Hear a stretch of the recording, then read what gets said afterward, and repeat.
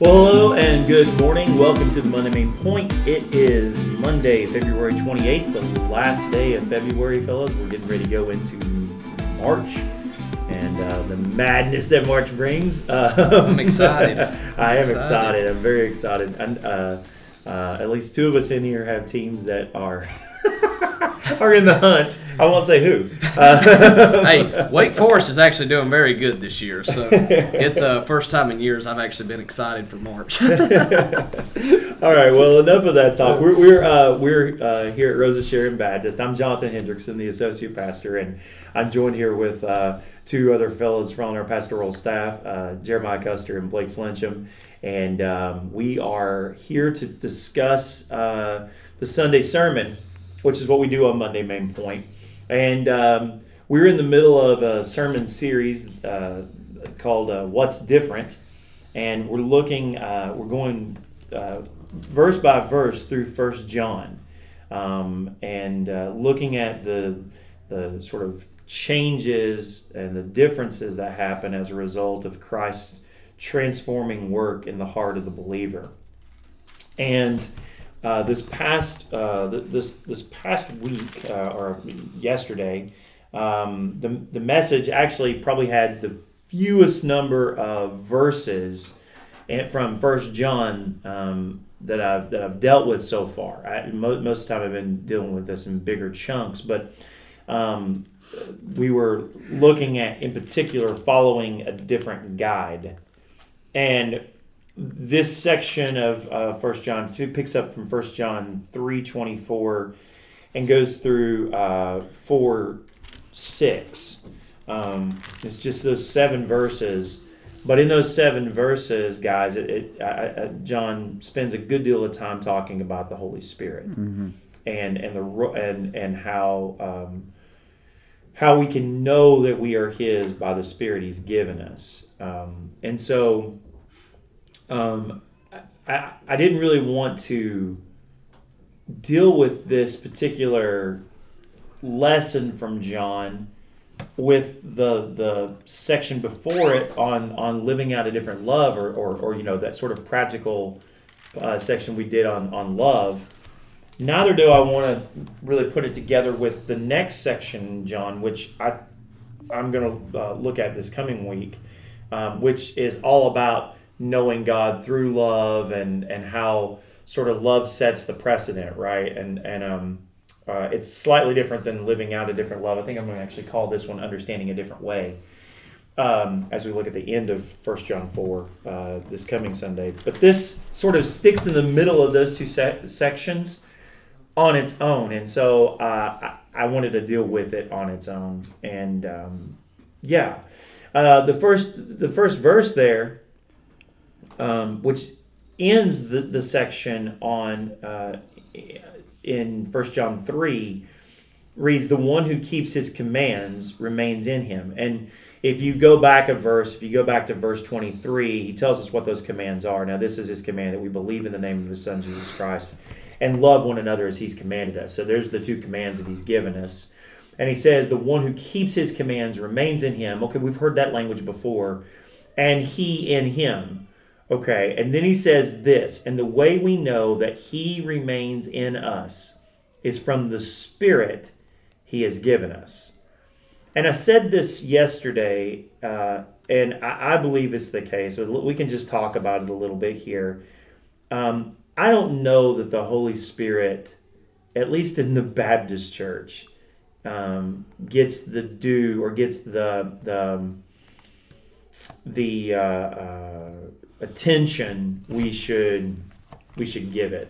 You know what I'm saying, guys? I mean, like I feel like a lot of times we relegate the Holy Spirit to a lesser than role because we're afraid of the Holy Spirit. Or we see its abuses happen or we see abuses of something. Somebody says, "Well, this is the Holy Spirit at work," and we're like, "Well, clearly that's not the Holy Spirit at work. That's just you." We look at things like that with a skeptical eye, and so then I think it causes us to focus primarily on God the Father and God the Son. I don't know how much time we spend on God the Spirit. Yeah, I mean, I think if if we're all honest, I think sometimes we would kind of look at like the Trinity as almost like a hierarchy sometimes, in which the Spirit we would call the Spirit the third person of the Trinity, which, you know, maybe from like an outsider looking in, you would think it's like at the bottom, but we don't mean it as like a sub God. You know, we mean that as one who is just as equal as the Father and the Son. So I think a lot of people, you know, if we're honest, I think we kind of have like the Spirit is lesser than the Father and Son in our minds. And yeah, I think you were right. I mean, we have seen, you know, a lot of abuses and a lot of area. I mean, especially with like the faith healers movements and stuff along the lines of that, and especially with Baptist. I know, you know, I think a lot of times we don't want to be like Pentecostal in our worship. No, I think that's right. But I mean, I'll give it to the Pentecostals in at least some degree. I appreciate their at least their acknowledgement of the Spirit. Their respect for the Spirit. Their respect for the Spirit. Yeah. I think Baptists would do well to pay attention to the respect of that. I agree entirely. Now, practically, obviously, we don't fully agree on some of the practical ways that they do things, but I've always admired their respect for it, and I think we should have that respect, but also practically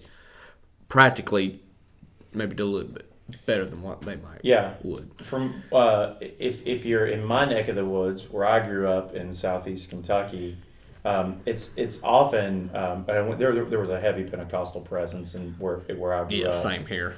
And often it's not even called they don't refer to it as Holy Spirit as much as the Holy Ghost, and so I think because of that, there's this idea, Jeremiah, that like the Spirit is ghostly, you know, and that it's a thing rather than a person. And I have to be very intentional and have to think to think about it before I refer to the Spirit as an it instead of he. Do you know what I'm saying? Because of that. Yeah. Sorry, I had to yawn. Oh, that's all right. Not that I'm bored, but no. Yeah, I think the Holy Ghost language comes from the KJV. It's just it's just a synonym or synonymous with Spirit. But yeah, I have a grandpa who I hesitate to call people out, but I have a grandpa who I think is not a believer. And when I had told him that I was going to be a pastor, he got like deeply concerned. We're eating buffet pizza, and I told him, hey Grandpa, I think I'm going to be a pastor, and he looked at me very serious and was like, "Have you heard of the Holy Ghost?" He's like, "Do you know what it does to people?" And I was like, yeah, Grandpa, I know exactly who the Holy Spirit is. I believe he lives in me. And he just like, his whole demeanor changed. Wow. He's terrified. Wow. And I think he's terrified of the Spirit because of, this is my father's father. My father is a pastor. So, right, yeah.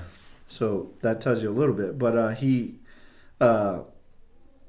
had seen some abuses in churches, so some convulsing on the floor and speaking in tongues, and just what we call as Baptists the abuses. Right. But because there's so many abuses that we've seen, I think that's why we're so scared of it or hesitant to kind of attribute anything to the Spirit unless it's weird. Right. We only attribute things to the Spirit that's weird. Yeah, that's a good point. I love the book of Galatians. Y'all know this. And one of the things I like to say, because one of the fruits of the Spirit is self-control or control of oneself. Right. Right? And so, not that I don't think that the Spirit can kind of interact with humans in a metaphysical or just unnatural way. We see that all throughout Scripture. But we need to focus, I think, more on the Spirit's role in, say, spiritual gifts and the fruits of the Spirit. And those things that the Scripture tell, like the fact that one of the roles of the Spirit is to remind us of everything Jesus has said. That's John himself says that, I think, in John 14. Yeah.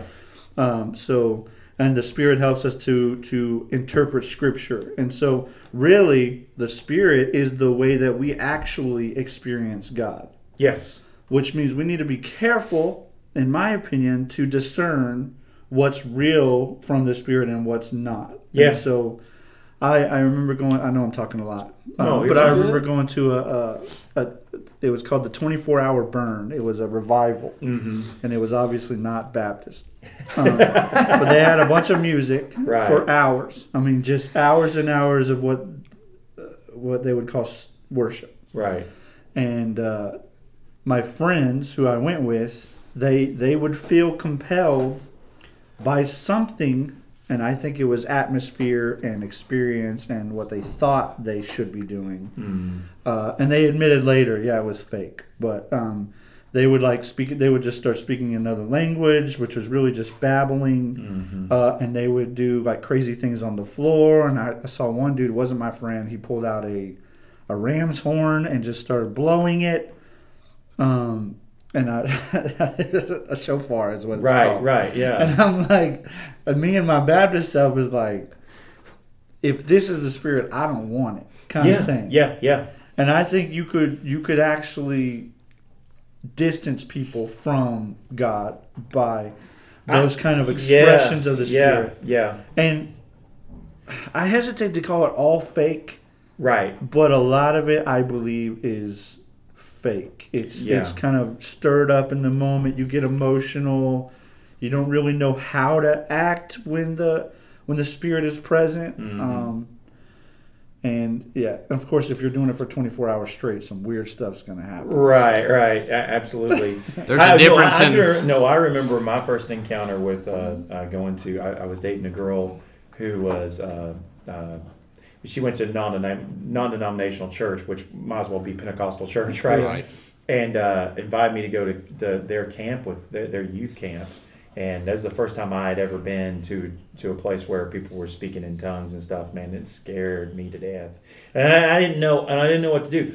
And I think what it is that, and I think back what your grandpa said too. I think people hear those kinds of stories where people are losing control, and it's more like possession than it is having the Spirit of God abiding. And there's a difference with saying when John, for instance, here says, the one who keeps his commands remains in him, and he in him. He's not saying you become a puppet of God somehow or another, that God's Spirit is possessing you to do these weird things. Rather, it's more like you are, the Spirit of God is resting in you, lives in you, is woven as part of your identity now. It's and I like the point you make there, Jeremiah, that Galatians tells us that one of the fruits of the Spirit is self-control. How can I be self-controlled if I'm possessed, right? And so that I like that, and I think there's some truth to that, and I think it's the when we see these quote unquote manifestations of the Holy Spirit at work in some of these instances we're talking about, what we see is something that looks more akin to what we hear of when we see demon possession on television or on movies and such, and then that in turn makes us go, yeah, I don't want to be possessed, right? I don't. And maybe some specific stories in the Bible of demon possession. Yeah, right, yeah. Erratic behavior. Yeah, the idea of seizures. A lot of times they're naked though, so hopefully. Yeah, no, but a lot of those, but no, like I think about the father whose son has a spirit, an evil spirit. Yeah. Keeps trying to throw him into fire. Keeps trying to drown him, and so you hear that and you're like, yeah, I don't care if it's holy or whatever. I don't want it possessing me and taking me completely over. And I think that's the fear part that we associate with the Spirit, and I think it's just a misunderstanding of the role of the Holy Spirit. Well, yeah, and I mean, I think there's a difference in like excitement to see the Lord work and acting like you're going into like convulsions. You know what I'm saying? Because like even me riding over here, I was listening to your sermon from yesterday, and I'm getting excited at some of it. You know what I'm saying? But we're not going into like convulsions and like acting like we're dead on the floor and like say, "Come revive us," or anything like that. I hope you weren't convulsing while you were driving. No, I'm here safely. But no, I think I fully agree. I am kind of thinking out loud here, but I wonder why the KJV translated it as ghost. Because I almost, ghost has and this is like I said, this is kind of me thinking out loud, but like ghost, like you said, I feel like to refer to it as like its proper like pronoun, it would be like it, not a person. Mm-hmm. So I wonder, and I could be wrong on that, but I wonder why the KJV translators translated ghost. Our understanding of it is what pneuma, and so pneuma is wind, breath. It also means like life, the life principle, right? Which the closest they had was breath, because everything that lives breathes, right? Yeah. And so it's another way of saying that which is that gives you life. And so when it's used to talk about the third person of the Trinity, it's always combined with the word for holy. So it differentiates it from whenever else it's being used. But I also found out, and it was in the midst of doing study for this particular sermon. There are, for instance, in 4:1, dear friends, do not believe every spirit, but test the spirits to determine if they're from God. The word there used as spirit, pulpit commentary literally says it's religious principles, but if you look at the Greek lexicon, the word that's translated as spirits there actually is slightly different than just pneuma. It means one who has a spirit. And so you're talking, what John is saying here is test the people who are speaking on these things, right? Who are claiming to not be test the religious claims or the truth claims of other individuals, right? Yeah. That's what he's basically saying. And because you recall the whole issue with John, and part of the reason he's writing this letter is because they've got people who are teaching false doctrine. And they were teaching false doctrine inside of the church. And it caused a massive split inside the church. And the people that he's writing to were the ones that are left over. And he's like, okay, look, here's where we're going to handle this, moving forward. But before we get into, and we can talk about that a little bit if you want, the idea of the Spirit leading us towards truth and keeping us from error and everything. I want to go back, though. All right, we talked about what the Spirit is not. Jeremiah, you said it a minute ago, and it's the sort of the angle that I took. The Spirit is God's presence in the believer, and it's the way in which we experience God. Mm-hmm. And I took a long time yesterday on explaining this, but I wanted to trace, because I thought it was important to trace how God's Spirit or God's presence has always been what has given His people assurance to move forward. It's been His presence, His Spirit. Yeah. And you can trace that all the way, starting from the garden when He was present with them and walked with them in the cool of the evening, and then if you look at Abram and Joseph and Moses and Joshua, all of them are assured of their various missions that God's telling them to do because God's going to be with them. Yeah. And then you see, and I didn't mention David.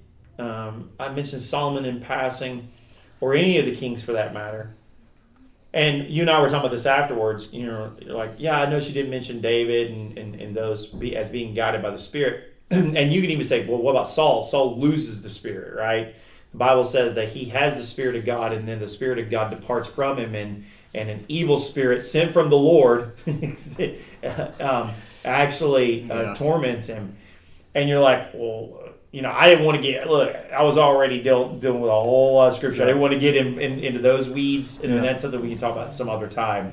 But basically, my understanding with those words about Saul, the Spirit, God's Spirit there, God's Spirit with David, God's Spirit with any of the kings and prophets, right? And the prophet is it's more like a special anointing, but it's not His Spirit, His presence, because remember at that point His presence is in the tabernacle and in the temple, and it seems to be that's where you go to meet with God. He's not in the hearts of the people who believe it, who are believers. Does that make sense? Yeah. Now, was the when the ark was being carried, because they would say that was a sign of God's presence, right? Do people say that was God's Spirit was on there as well? Or I think where the ark of the Lord was is where they understood the Spirit of God to be, because that's what He had told them. I mean, I'm going to be in the tabernacle, and only the priests were able to go into the presence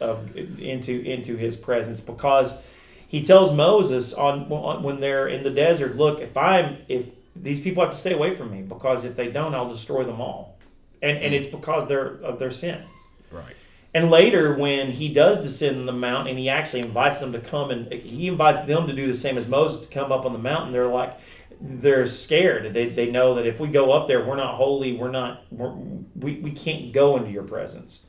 And so His presence is, once again, because of man's sin, is limited to just certain areas. It's not until, I'm going to argue, it's not until Jesus comes that God's Spirit and presence begins to be able to be with man, all men, again.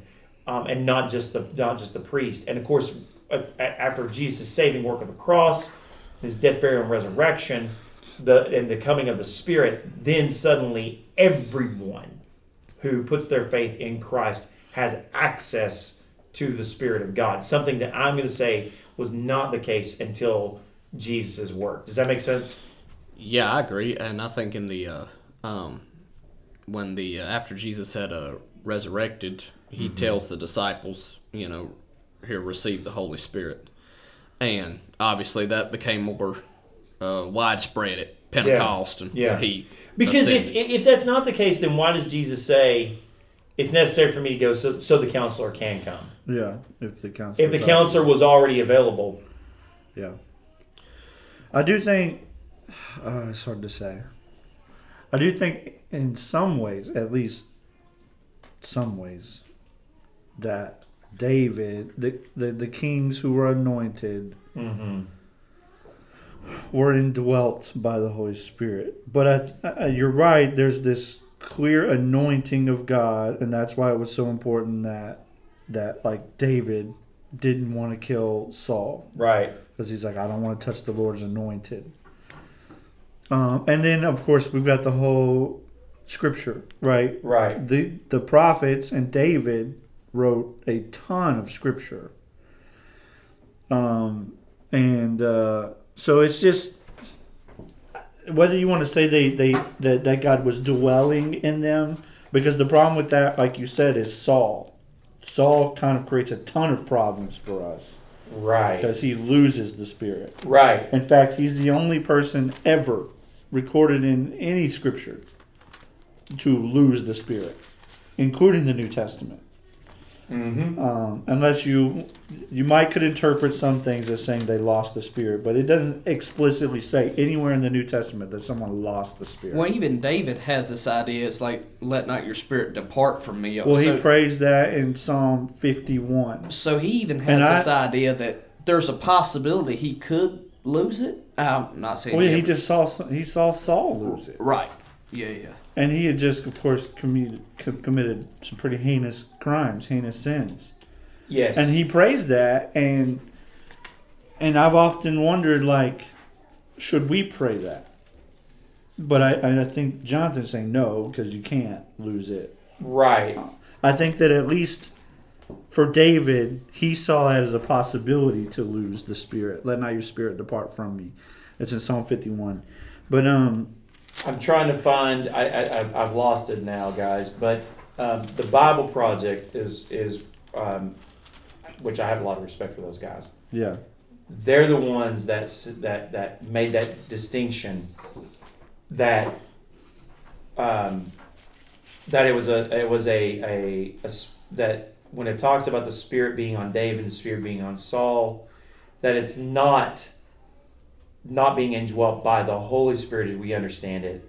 Rather, it was a special blessing of God on that person for the role that they were to play.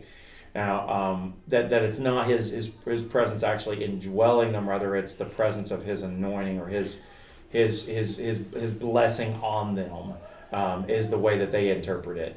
And you know, I'm not saying they're right. You know, I don't know. You're right. David does pray that sort of prayer, and we look at Saul and go, well, how is it? And then, like I said, I don't understand if it was the case that even kings could have the Spirit, right? Then why is it that Jesus says why couldn't it be the case that God could just let His Spirit go on just anybody, right? Why is it that Jesus has to do what He does in order for the Counselor to come and be available to us? It just seems to me that God's Spirit can't be with man except for in these priestly encounters up until the work of Christ. That Christ's work ushers in something radically different from what we have in the Old. Yeah, it's for sure from what we have in the Old Testament. And to support that it's coming in like another day. I think there's a few passages in the Old Testament that says that would support what you're saying. And I agree with you, by the way. I think of like Jeremiah 31, like in the New Covenant. God's saying, like, you know, there is this covenant here, but I'm going to make a new covenant where, and basically in verse 33 it says, "For this is the covenant that I'll make with the house of Israel after those days, declares the Lord. I will put my law within them, and I will write it on their hearts." So the law is not necessarily like outside of them, but it's like within them. And I know there's some places in Deuteronomy it says, you know, you don't obey now, but one day you will be able to obey because you will have a heart that will obey. Mm-hmm. And the only way to do that is for the Holy Spirit to be inside you. And obviously, the Holy Spirit wasn't inside these people. Right. You know, they wasn't or else they would have been obedient. Right. You know, or else they would have been obedient. Well, like, I guess I see it more as the priests and the prophets that were anointed, because I think there's kings that come later. Some kings were anointed, but I think some kings come later aren't anointed by God. They rise to power just because they're the son of the previous one. There are clear kings that are anointed by God, including David and Solomon, who also write scripture. Because for me, that's an important part. Because what you're in 1 Peter 2. Is it 1 Peter or 2 Peter? 2 Peter. 2 Peter chapter 1, at the end, closer to the end, straight up tells us that these men who wrote the scriptures were carried along by the Holy Spirit. Now that doesn't necessarily mean it was indwelling spirit. Right. But you'd be hard pressed to make an argument that all of the Psalms over years of David's life, that the Spirit just kept coming. You see what I'm saying? And I think that might play into some of the abuses that maybe the Pentecostals have.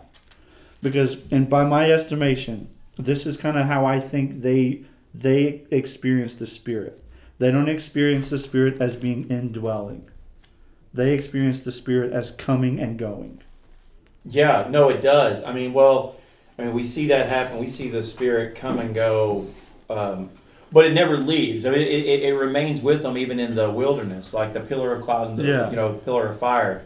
It always it remains with them. It remains at the tabernacle, and in fact, until it goes. And when it goes, they go, right. Whenever it lifts up, they go, and they would go wherever it's sent. I'm trying to look to see if. Well, this my point kind of takes me back to our first verse from Sunday, which is that chapter 3:24. Is that, like I said, I think that a lot of Pentecostals believe that the Spirit comes and does something, and then the Spirit goes. And so I actually heard, and it's in that same revival, that that our worship brings the presence of God. Okay. Meaning that how you worship, then brings God's presence or God's Spirit. And Right. then that Spirit then causes you to do things.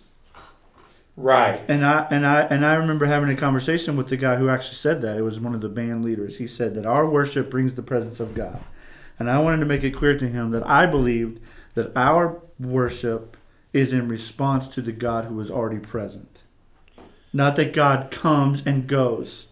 And so, like when you look at chapter 3, verse 22, or 24, sorry, I want to make it important that people understand that He abides in us, that He Right. dwells in us. There's this notion that you have to, You've got to conjure it up. you get a conjure, and in and fact, then you have an emotional response. you know, as a worship pastor, there are times where I struggle with this, even with some of the Even with the song we might have- sung, right? So the song, the Holy Spirit, you're welcome here. Yeah.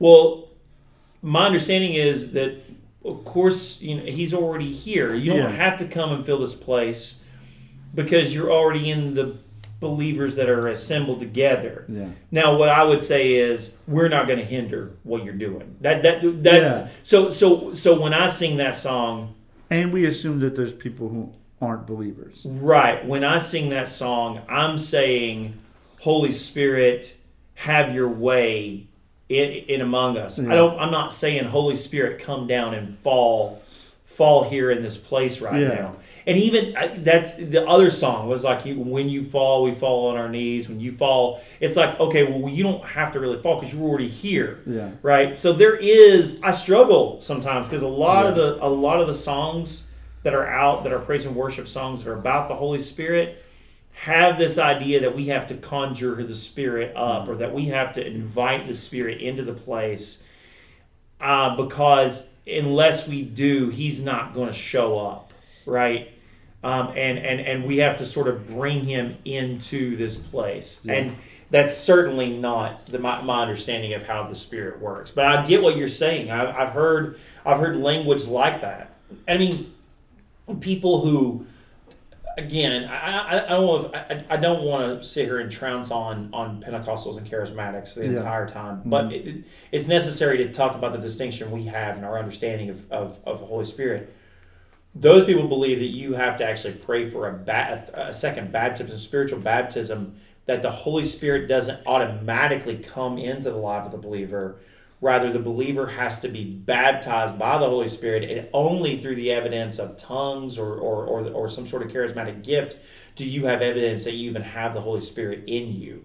You can be physically baptized in water and not be spiritually baptized by the Spirit, and so the Spirit isn't in you until you've done that. Yeah. And so it's like God's Spirit won't come into your life. You're not holy enough yet, Blake, for God's Spirit to be in your life. And so you can see why many people would fake it. Yeah, right? I mean, Because it's like literally, I remember they say you're not a believer. You don't have the Spirit, which means we would say you're not a believer. Right. Unless you do speaking in tongues, some sort of healing miracle. Yep. Or all of the above. Really. Right, exactly. I remember when a friend of mine, one of the big influences in my life growing up in high school, he was a senior and I was a freshman. He was a Baptist and was involved in singing in his church and stuff. And he really he taught me to. He's the one who encouraged me to bring my Bible to school with me, and really was a mentor to me and discipled me. And I remember when he started going to a Pentecostal church and got the idea that he didn't have the Spirit, and he really bought wholeheartedly into this notion. And I'm like, dude, that doesn't sound right. And he's like, but it's true. I don't have the Spirit in me because I've never spoken. I've never had the baptism of the Holy Spirit. And I'm like, I don't think you have to have that. And then we got into this, this disagreement on this very issue. And I remember thinking that is such a strange idea. But my understanding of how the Spirit is with us. But I mean, this is all that's to say that I think you're right, Jeremiah. It's one of the reasons why I trace the presence of God the way that I did, is to show people that where God's Spirit is, God's presence is, and that's how the believer experiences God. And so the moment you trust God, the very moment, I believe, Blake, that you put your faith in Christ, the Holy Spirit comes and dwells in the heart of that believer. It's not something you've got to pray and ask Him to do. Right. I mean, I think, being saved and spiritually baptized in the eyes of Southern Baptists are synonymous. They're synonymous because we would say that we have been cleansed from our sin because Christ has done it. Not of anything we do, obviously. Yeah. But because I don't think like accepting, just saying yes to it is a work. But I think, that is a spiritual bath because He does come and cleanse us. He does give us that heart of flesh instead of that heart of stone that we once had. So I know you say that defining our terms is always important. And it is. And that's something that's very, very important on like some of the distinctions. Now, I do believe our Pentecostal brother. I do think that they're legitimate Christians. Oh yeah, I'm not questioning. And I think just to be clear for our hearers, they're great brothers and sisters in Christ. There's just some second tier issues we disagree with. And I also don't think they're all fake. I've said that quite a few times. Right. Some I think are genuine. Yeah. But you also I think there's a tremendous pressure on them to perform. Yeah, you also get, though, why some of those would also hold to the notion that you can lose your salvation, that the Spirit can leave you, right? Because of behaviors that you have in your life and stuff. And so you can literally lose the Spirit of God the same way that Saul did. Yeah. They believe that you can lose God's Spirit. And we say, well, no, we don't think that that's the case. If you're ever truly, genuinely a believer, God's Spirit remains in you for the very fact that John writes about here. The one who keeps His commands remains in Him. We're not talking about, and remember, we're not talking about legalism here when he says that. He's talking about the one who believes in the name of His Son, Jesus Christ, and the one who exhibits that by loving one another. That person whose life is characterized by those kinds of things, that person is remaining in Jesus, right? That's somebody who's in Christ and Christ is in him. And we know that He remains in us from the Spirit He's given us. But I can understand how someone would read that, Jeremiah, and think that it says, okay, well, if you're not obeying His command, then you're not remaining in Him, and He can't remain in you, and that means His Spirit. If you don't feel His Spirit, then He's not with you, and that should be evidence for you that you're not obeying His commands. You could see where somebody could come up with that interpretation of that, right? Well, every time. And growing up, I would always hear that term as being called backslidden. Yeah, that's exactly what they call it. And, if we're honest with ourselves, we backslide every day because we sin. Yeah. So if we die in, sin, with air quotes, if we can lose our salvation and we die, because we're sinners, we're probably headed for hell, if that's true. Right. But it's not about works. Well, if you can lose your salvation, I'll figure out. Right. Because we're sinners. I want to go back to that though. If you and I both agree, Jeremiah, that verse 23 and 24 of 1 John 3 there, we understand how that can be misunderstood. Why should it not be misunderstood that way? Yeah, so I think it's the same way as always, knowing everything that Jesus did, everything He accomplished, and I think that's where you were going at and did a great job with yesterday. The reason you spent so much time tracing God's presence is because you wanted to show that something changed at Jesus, right? And so we got this from McKinnon. I don't know if he ever taught you this, but when they go before the mountain, right, and they get scared. There's a quote in there that's actually quoted in the New Testament in that same text of Scripture, and it says something like, "I want you guys to be a people for my own possession, a kingdom of priests." Yep. Right? But what we see what actually happens at the mountain is that they didn't become a kingdom of priests; they became a kingdom with priests. Right. And so so the Spirit, like you said, didn't indwell everyone. They didn't have access. The normal person. In fact, I could argue that for women, it was even way more rare, if not non-existent, for women to be indwelt by the Holy Spirit. Even though I think there are some prophets that were women and a few. There's no priests that are women, right? But some prophets. But the book of Joel tells us straight up that when this guy comes, this guy, the Messiah, when he shows up, that your men and your women will all prophesy. And then that's again quoted. That verse in Joel is quoted in Peter's sermon at Pentecost, saying, all the sons and daughters will prophesy. And so what we see is that at Jesus, something fundamentally changed, to where every person who is a believer in Jesus, it's those who are possessed, I hate to say possessed by the Spirit, but indwelt by the Spirit. Yep. And it's all the sons and the daughters, they can all prophesy. They are all priests. And so in Jesus, we are a people for his own possession, and we are a kingdom of priests, not a kingdom with priests.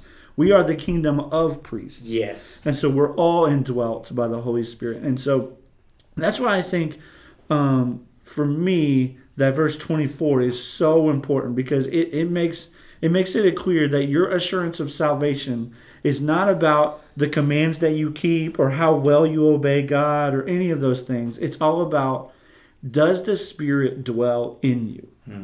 And so I think as the Baptist church, we need to be better at helping people understand and discerning, does the Spirit dwell in me? You see what I'm saying? Yeah, no, I agree. Because that's really where assurance, for me, assurance is most sure. Yep. It has nothing to do with, I made that decision back then because what if I made the wrong decision? What if I said the wrong words? For me, assurance is all about, is God dwelling in me. Okay, so let's take that thread and pull on that a little bit. So, understanding, and I don't disagree with anything you just said. In fact, I'm 100% on board with that. So if assurance comes from, does the Spirit dwell in me? And we as Baptists don't have this notion of speaking in tongues and miraculous healings and such. Outward examples of the Spirit dwelling in me. Then how am I to know that the Spirit dwells in me? Like, how do I figure that out then? Like, what? It's not like you can go do a CT scan and the doctor look and go, there is something there. We're not sure what it is. We see it in a number of patients who come here. Not everyone, but we see this thing in you that shouldn't be there. Best we can explain it looks like a ghost, and so it's not like there's a scan you can do, and we're saying very clearly here that it's not through some special gift that you get where you're speaking a foreign language or anything like that. So then, okay, well, where does my assurance come from? How do I know, guys, that the Spirit's in me? Well, I think it's important to know your positional truth, to know that you are justified, to know that I think that's a place to start, knowing that if God has saved you, he saved you, and that's the bottom line. But I think also, too, to know that the Spirit's within you. I think the fruit of the Spirit, Galatians 5 or 6. 5. Galatians 5. So you see that the fruit of the Spirit, the fruit is like what this Spirit is going to produce, is love, joy, peace, patience, kindness, goodness, faithfulness, gentleness, and self-control. So if you are possessing, if you claim to be a Christian, you live that out. I think it's safe to say that the Spirit is within you because you see that the Spirit is doing work within you. And I think another thing, too, is you got to know how the Spirit works. So, like, knowing the Spirit's jobs, one of them is conviction of sin. Is conviction of sin. So if you go out and sin, and I've seen it, especially in my own life, if I sin, the devil will twist it, be like, well, if you did something like that, you might not be a Christian. Well, if you feel bad about it, if you feel convicted about it, that's actually more evidence that you are a Christian than you are not. Right. So you have to know, and really to know that, you have to know the Word. But know the Spirit's jobs and seeing if that's working through you. And I think that gives good evidence. What if I, from an outside perspective, pushed back against all that and went, okay, but I can look at say, someone who's wasn't clearly a Christian, like Mahatma Gandhi, and go, he looked like somebody who exhibited love, joy, peace, patience, definitely self-control. He was kind, he was good, he was gentle. All those things you just mentioned. As far as the feeling guilt, I think everybody kind of at some point feels guilt. Isn't what you just described? All those things are I would say, aren't they also available to people who are not believers? I'm not saying that. I'm saying from an outside perspective, can't we say that? Okay, sure, those are things that maybe are evidence of the Spirit at work in someone's life, but can that be the only evidence? Because it seems as though that evidence could show up at least in an unbeliever's life. Jeremiah? Yeah, so I've often had this problem with like the idea of conscience, because I believe I had conscience, what the world calls conscience, pre-salvation. Okay. And so you struggle with, but I think that conscience had way more to do with, do I want to displease my father? Do I want to displease my mother? Mm-hmm. Do I want to stay out of jail? So a lot of that stuff came from culture, from nurture, mm-hmm. rather than nurture rather than nature. Mm-hmm. And so I think that a good test as far as conscience goes is when you're convicted of sin. Are you convicted because you just don't want to get in trouble, or you don't want to displease someone? Or are you convicted because you understand that distances your relationship with God or affects your relationship with God? And so that's kind of how I feel about conscience, although it's still really weird. I think that God does give everyone a conscience because, like Romans 1 tells us that your conscience basically convicts you. Yeah. Showing you that you are a sinner. Yeah, that everyone, even those who are outside of, And so I think that actually does come from God, right, and His Spirit, mm-hmm. right? But I think it's more intense mm-hmm. when you become a believer. And I also think that it's not necessarily all at once when you become a believer. That over time, conviction of sin, like you'll discover things that are sins you didn't know were sins. Mm-hmm. And that's the Spirit convicting you, of course, from the Scriptures, right? But I think the fruits of the Spirit test actually is a pretty good one.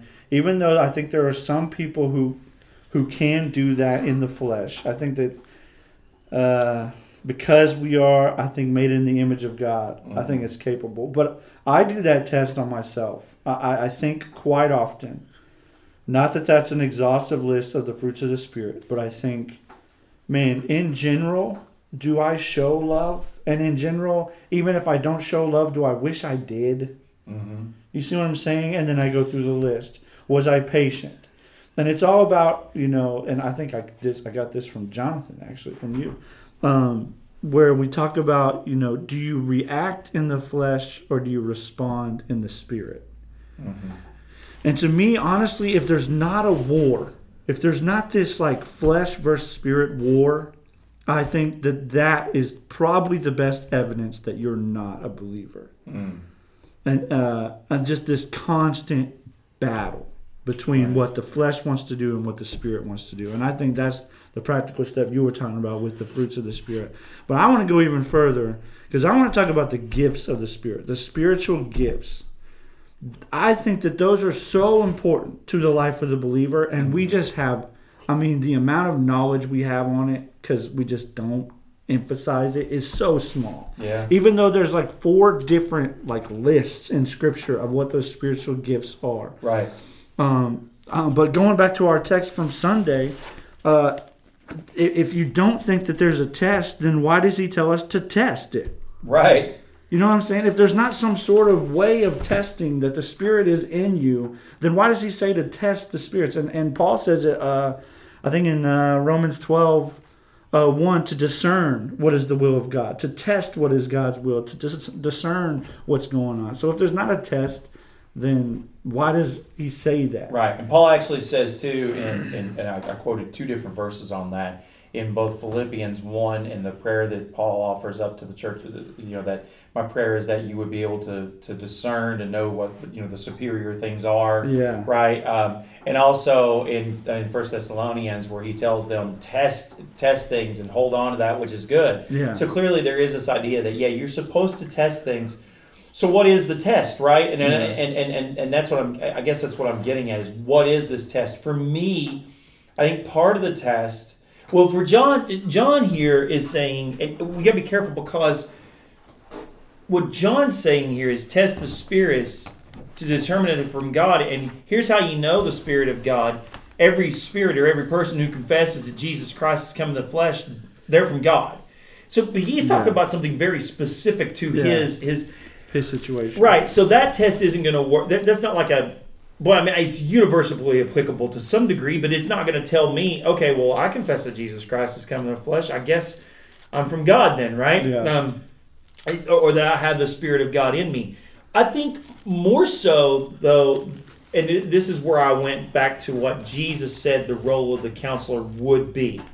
The role of the counselor in the life of the believer is going to be to guide us to truth, and to remind us of all the things that he taught, and to testify about him, and to cause us to testify about him, right? Oh, Blake, you look like you have something you want to say. Well, no, I'm just saying I agree with you. And I think the Great Commission in Matthew 28 is good, because he says to go teach them everything I've commanded you. Right. But I think Luke 24 is even more specific, because he tells them that these are my words I spoke to you while I was with you. Everything written about me in the law, Moses and prophets and the Psalm must be fulfilled. And he says to them that what it's about that Christ should suffer and die and raise on the third day according to the Scriptures. And then it talks about, and that repentance and forgiveness of sins should be proclaimed in his name, beginning in Jerusalem. But it also says here, then Jesus opened their minds to understand the Scriptures. He opened their minds to understand the Scriptures. Right. And so the Spirit, I think the Spirit plays a role in that, right? Absolutely. The Spirit certainly helps us to understand the Word. I'm not saying that somebody who is not a believer can't open the Word of God and understand it, but I think there's a difference in the one who's being guided by God's Spirit and reading God's Word. God's Word then speaks to you in a way that you're that communicates truth to you and helps, and you can see the truth. Not just in the particular message here, but in its application in your life, and you want to see what God has to say about it. I think there's this desire in the heart of the believer. But I want to go. I want to go to something you said earlier, Blake. I think one of the ways, I think if you take the fruits of the Spirit and you take this notion of conviction and you separate it from faith in God through Jesus Christ, then yes, you have people who can meet those criteria, and you would say, okay, well then they must have they have evidence of the Holy Spirit working in their lives. And what I want to say is no, because they've separated it from the one thing that actually does guarantee that is the Spirit working in your life, and that's faith in Christ. But I think if you have faith in Jesus Christ, you've placed your faith in Him and what He has done on your behalf, and you've prayed to receive Christ, or however you want to say that, right? You've surrendered your life to Christ. Then, in combination with that, if you see conviction in your heart and you see fruits of the Spirit, then that's evidence that your faith has come to fruition, right? That's evidence then that you are His, that He remains in you. But if those things are happening in your life apart from putting faith in Christ, then I would say that those things are not.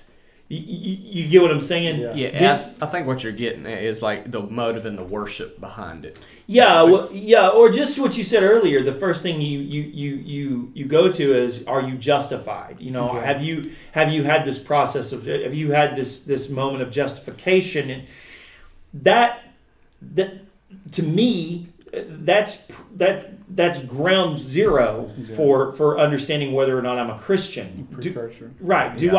Do I have faith in Christ?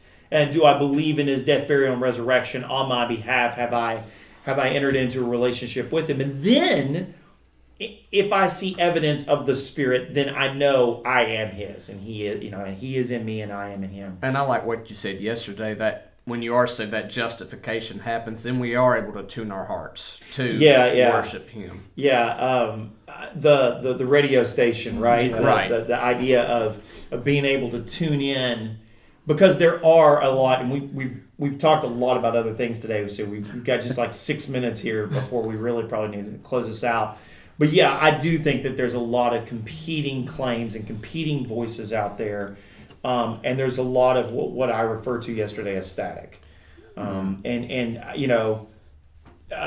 illustration works real well if you've ever worked with an old-fashioned radio, if you've the older radios. But if you've not, maybe you don't understand what I'm talking about. But even my daughters after yesterday, I was like, they're like, no, I understand what that is. I've played with those. I'm like, oh, okay, so it's not completely obsolete as an illustration any longer. So the knowing, tuning in your station and tuning out the static is really important.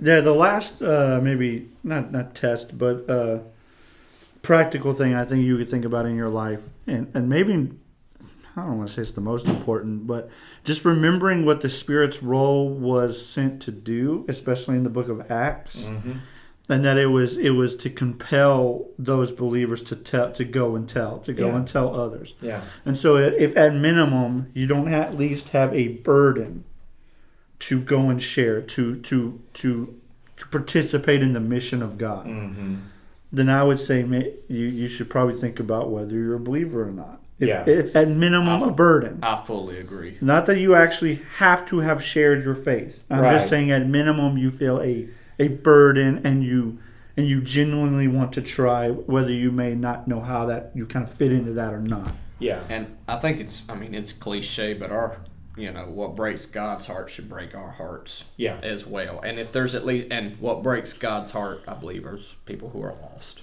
That's why he did something about it. Yeah, and I like what you're all saying here. It's not that it's a requirement for salvation. That would be legalism. Yeah. But that so it's not necessary, but that the desire is there. It should be evidence, right? Because what we're talking about here is evidence. Mm-hmm. Evidence that I am saved.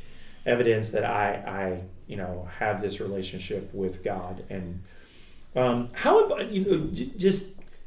I know this isn't completely on topic with this particular sermon, but there's John seems very not preoccupied, but his focus seems to be on this idea of having assurance, having evidence. How important for the believer is it that we have evidence or that we have assurance? I mean, why is it important that we have assurance? I mean, some people think that I can't know. Yeah, unfortunately, I think we do the opposite of what John's trying to teach. Mm-hmm. We look for evidence in their life, in his life. Mm-hmm. I'm pointing outward. Right. I'm looking for evidence in my child's life. And we do like the fruit inspectors stuff. Right. But what I think John's trying to do is he's trying to give you personal self assurance and maybe some tests for how you can discern, man, am I in Christ or am I not? Yeah. And I think far too often the church is doing the whole pointing fingers, like, oh, you don't have a burden to go share the gospel. You must not be a Christian. Mm-hmm. But I think it's a way of being honest with yourself. Sure. And looking inward and saying, man, and I do this. I do it personally. Not that I am 100% positive that the Spirit dwells in me, right? Mm-hmm. But I'm still, because I understand that that sanctification is a process. I still do things like, man, did I respond in love? Was I in a meeting? I got in a meeting that gets heated or whatever. What could I have done differently that would have been more Christ-like and to grow from this situation? But it's a more of an inward focus. When we make it about other people and trying to test whether they're Christians or not, that's when I think the problems and abuses come from this. Yeah, yeah. Does that make sense? It does. Yeah, it does. Yeah. Personal reflection. I mean, it's very important. I mean, I think it's very important. I think it's a good discipline is to reflect and see, what areas am I doing well in? What do I need to work at? Because I think sanctification, you have to realize in God's grace, He reveals your sin to you. Yeah, it might sound weird at first, but it's true. Like if God reveals that there's sin in your life, He wants you to repent.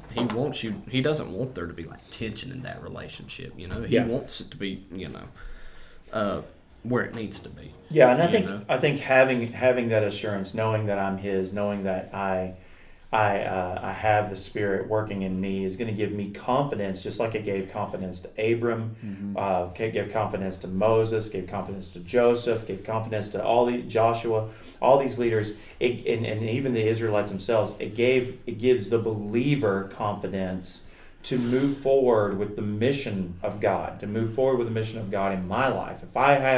If I'm not even sure I'm His, then I'm not going to be very much compelled to go and do anything for Him and for His kingdom. So I do think it's good to have that assurance. All right, well, guys, that's going to do it for today. We'll come back next week. Actually, it may not be back next week because Blake won't be here. You're going to be out of town, right? Yes. Yeah. Yes, so it is spring break. So we may have to hold off and do a main point. 2 weeks from today. Maybe do 2 that week or something. Yeah. We may look over the last little bit of John together or something, just depending on where we're at. But we will be back. We just won't probably be back next week. So those of you who are regular listeners, just know that. So hopefully you've enjoyed this one. We have. And we hope that you have a great rest of the week, that God blesses you mightily in the week ahead. And that you have that assurance that we've been talking about of your salvation. If you have any questions or thoughts on anything we've talked about today, feel free to write us at rosbcpastors@gmail.com. That's pastors with an S on the end, and we'll be glad to answer your questions. All right, well, thanks again for joining us on Monday Main Point. We will see you on the next one. So long.